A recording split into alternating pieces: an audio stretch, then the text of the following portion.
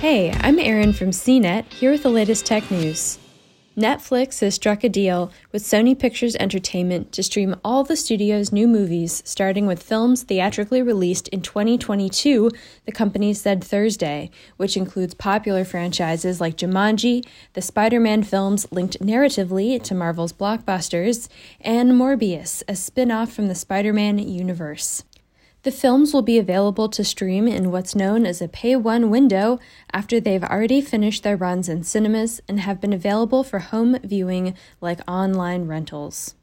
Spider-Man No Way Home may be one of the last movies that'll be shown first on TV through Starz, which currently holds the pay-one window rights for Sony movies. Starz will continue to be the first place on TV to watch any Sony movies released theatrically this year. Currently, that includes the third in the trilogy of films starring Tom Holland as the teenage superhero. No Way Home is slated for theatrical release December 17. Netflix takes over the rights from Starz starting January 1st.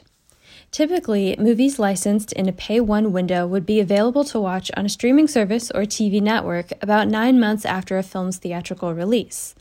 But the last year has seen a dramatic collapse of these windows as the COVID-19 pandemic forced cinemas around the world to close, decimating the box office market for those movies.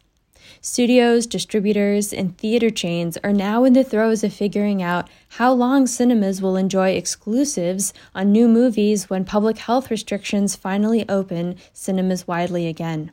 Agreements so far indicate that movies will never be released the same way they were before the pandemic. Netflix and Sony did not specify how long after theatrical release their pay-one window would start making movies available to stream. For more of the latest tech news, visit cnet.com.